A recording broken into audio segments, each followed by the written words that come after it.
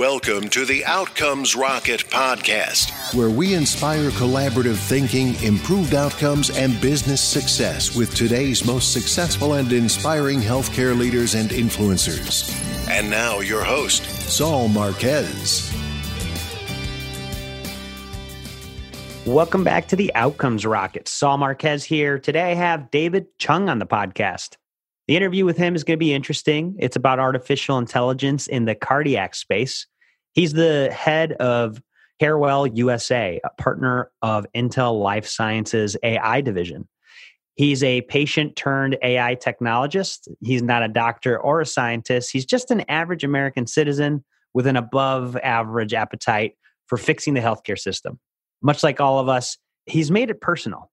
And as a Penn State engineering major, he's kept a keen sense of science and tech and logic in his approach toward tackling some of these issues of applying AI into healthcare, in particular cardiology. Call him a mixed bag. He's an engineer that worked in the industrial, the service, the IT, and legal spaces, and now the healthcare industry to try to make a difference. He is somebody that also suffered from a mild arrhythmia. His sister had some issues with congenital heart disease. So he's made it very personal, and he's very passionate about learning about all the possible ways that we could use AI, artificial intelligence, to eradicate heart diseases. And his aspiration is to collaborate with innovators from all over the globe to solve on this mission. And so it's a true privilege to have hosted him on the Outcomes Rocket. So take a listen, and I think you'll enjoy our interview about how they're applying AI to make cardiology and heart diseases less of an issue. So it's a true privilege to have you here on the podcast, David. Thanks for joining. Yeah, you're welcome. So what else would you like to highlight to the listeners? And in particular, I'd like to know more about why you got into the medical sector. Yeah, I really got into the medical sector with more like a faith, or I'm actually a patient myself. I got into it because I know in the world of business, you can create efficiency to drive everything better and faster. But one thing that hurts the most, my mom always say, health is wealth. When you have a heart attack, you have needed diseases, you don't have any choices. If you work, you're not healthy, you cannot work. If you're not healthy, you cannot work, you cannot put food on the table. It's important for everyone to have health. And I want to bring health to everyone. And that's important. It's important to me as of everyone, because my family has a history of not really good health genetically. Well, I think that's a great call out, David. And health is wealth. And I would say even more, right? And so when we discuss this topic, you and I had the chance to connect beforehand. The difference between merely innovating versus marketizing. I'd love to dive into that idea with the listeners here. What are your thoughts on that? Why is it important? Well, it's important because health is actually, look at it as oxygen. It belongs to everyone. Everyone should have it. I could literally innovate anything, or anybody could innovate anything. A lot of things is actually very effective for patient population. But how is it being disseminated to be able to deploy to everyone? That's the key. Take it for example, I could develop a very popular wearable devices that can measure a lot of physiological data. What happened if this device is actually out of reach because it's too expensive, or is being incorrectly marketed to specifically concentration of chronic disease patients, while it could actually be pushed to every single patient to be used to predict, prevent, for preventive healthcare. So that's important. Is try not to focus in solving the problem just for the chronic disease population.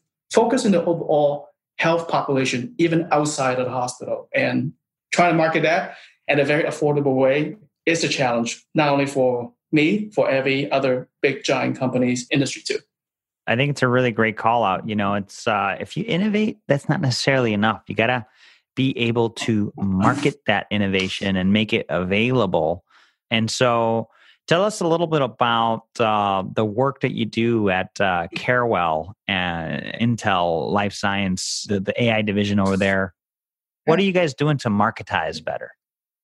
We're doing an artificial intelligence business. So we're pulling out patient data to create an artificial intelligence engine that can predict heart diseases. Example would be typical of a patient would call 911 when they have heart attack. What I have is I have artificial intelligence that can predict your impending diseases patients before you call 911. That's great.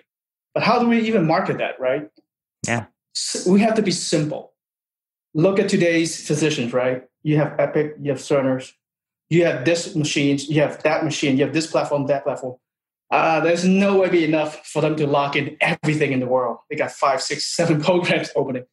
The last thing I want to do is to be another provider, a solution provider, to add another platform for you to look at. But then our strategy of marketing is to do partnership interconnected with the most well-known system out there and create a platform that's open-ended where any AI solution can plug it in and just go into one place and seamlessly get all the data where you want it and monitor all these patients if you want it. That's our strategy has been doing. It's been treating well. So make it simple. Simple is really the key. Doctors don't have a lot of time. The time should be spent on patients, not looking in data, logging in a couple of websites, forgot the password. That's not fun for them. Love it. It's a great call out. And it sounds like you guys have a quick way into the market. Give us an example. So have you guys launched or are you still in development? We have already developed this. The technology was spent around $150 million US. It has a database about 100 times more than the recent study from Mayo Clinic. And it's highly accurate. CE mark is FDA approved. Currently, there aren't anybody be able to compete with this. But my challenge is that, back to the solution, how do I launch it too? Let the public know about this advanced technology. We are launching this for the first phase in North America, United States, and through a telehealth platform. You're already a telehealth platform. Why don't you just click the button? Here we go, AI power. You can have all your decisions within 5 seconds and predict your patient's heart disease attack before it happens. So that's one way to do it. October 2nd will be the launch in California. So we're very excited about that. Hopefully I could give a good speech, tell a little bit more about this too. Yeah. Well, listen, it's around the corner and you're saying one of the ways people will be able to get access is if they're currently using your telehealth platform. What telehealth platform is that? I can't say. Oh, okay. Gotcha. I can't say yet, but it's a very popular, well-known telehealth platform. Got it. It's a partnership. Yeah, it's a partnership. Got it. It's very well-known and is even the NASA is using the same platform. Look at that. Out of state NASA. So it's pretty secure, I would say. Very cool. Well, a great opportunity around the corner to access AI and clinical decision support, predictive analytics. It's all very exciting. And so these types of advances don't happen easily. And so I'd love to hear from you, David, what you believe is maybe a setback that you guys had in the development of this technology that led to a big aha and the reason why the platform's as strong as it is today. Time. I would say time and resources, and also very importantly, the need for this is very important. That makes us to say, aha, we need to solve this problem. So look at statistically, America has about 28 million adult population diagnosed with heart diseases. For me, it doesn't matter for me to spend $150 million for this. It doesn't. I mean, it's $3 per person. And then if I could predict heart disease for $3, not only I could reduce a lot of ER visits, and then I could predict heart attack. So you have planned surgeries. For patients that actually were diagnosed incorrectly, and then now they just misdiagnosis, the reimbursement denial, the wrong use of drugs, lawsuits, all those would be gone. So I think it makes sense. So that was the aha moment that we had. Like, why don't we do this? Challenge has been, this is artificial intelligence. Artificial intelligence is very simple. You have to demystify it. It's as simple as training a child how to read a book. You could feed 1,000 books for the child. And there's two pieces of important component to this. One, those books has to be clean and accurate. It's medical data. You feed it structural-wise. And second of all, you also have to have board certified cardiologists train this child how to read this book. You're not just going to feed this data, what they call machine learning, and then read itself. You know what happened when I tell my son to read a bunch of books? they're not gonna best thing and then let the sun rip and launch in the public and do clinical decisions. Good luck. Yeah, exactly. So time too, right? You got to continue doing this again and again and again. Every time you make an error, my board certified cardiologist is going to correct the machine learning AI brain and keep doing multiple iterations. 2.5 years later, $150 million, and we got it work. But for the cost of really democratized healthcare, because we need it for all, from patients that actually already diagnosed with heart diseases, or from patients or just public that didn't know they had it, congenital heart disease patients or populations. Yeah, no, that's fascinating work. And so the data, I'm sure a lot of people are wondering, like, where did you guys get all this data? I know Intel is a self-insured employer. Is that where a lot of it is coming from? A lot of data is actually coming from outside different country. So I do have Intel partnership is Intel actually building us a custom AI chip that can actually process artificial intelligence decision without the user internet. So that's the strong arm about Intel. And they have the latest technology called OpenVINO platform. So inference is actually 16 times faster.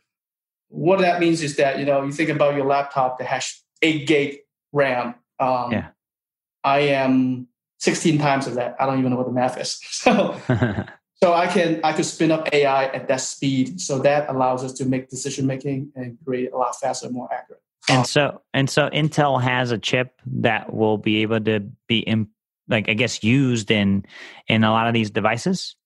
That's correct. Yes, and we are a very large device manufacturer. So example would be I could put a chip in a 12-lead device within ambulatory. Instantly, it's going to be AI diagnostics, CE and FDA approved, and you do not need. It's completely disconnected. You don't need to connect to anything. No internet, no network. You don't need AWS. You don't need Azure, nothing. That can also be applied into stick a chip in a telehealth platform. Now you can diagnose patients remotely, even in Africa, because we do have project with the Gates Foundation too. Fascinating work. And the promise is pretty big. Now, tell me a little bit more about the interface and, who looks at it, and are frontline physicians looking at it? Are administrators looking at it? Both? What does that look like? And how is the value delivered? Yeah, good question. The value delivery is simple. Interface to a physician it's just another tool for them to click to learn. They don't like it. No one likes it. We have a interface that's actually already through a telehealth partnership, the telehealth platform. We're going to build this where you can click one button. You can send Bluetooth data from your device, shoot it to the telehealth platform, and then the data is going to shoot it to the cloud or chip version. And then one more button, the result comes back. Here's the decision, a fully annotated report, completely with a full transparency of all the symptoms diagnosed for this patient. So that's what we want, 2 buttons. And we don't want to make it complicated and have to charge you hundreds of dollars for consultant fees. No. Simple. And is the main niche right now the cardiac space, or are there more areas that you guys are focusing on? Great question. Yeah, we are hyper-focusing cardiac space because, we are a 20 years old company, $8 billion. And we're in the business for a long time. So we are keen to all the clinical decisions, and we have the clinical ability to do cardiac diagnostics.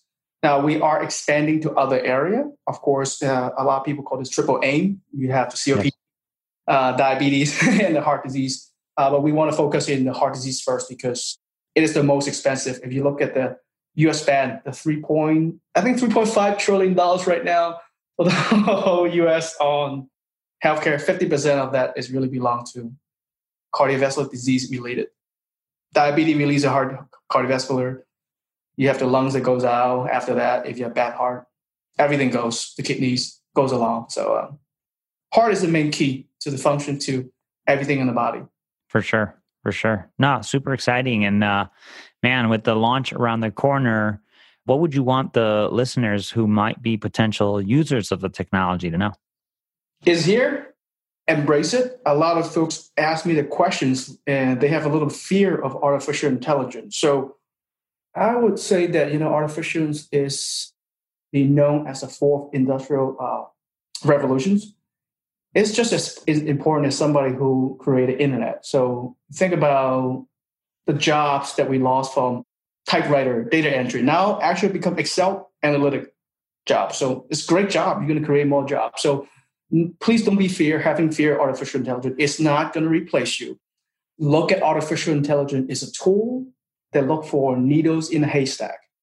We're not going to replace you. We're just going to help you do all the mundane tasks, looking up all the biomarkers and surface it up to on top of the needles, on top of the haystack. You, cardiovascular surgeon and nurses, you decide and you pick what's the best outcome solution for your patient treatment.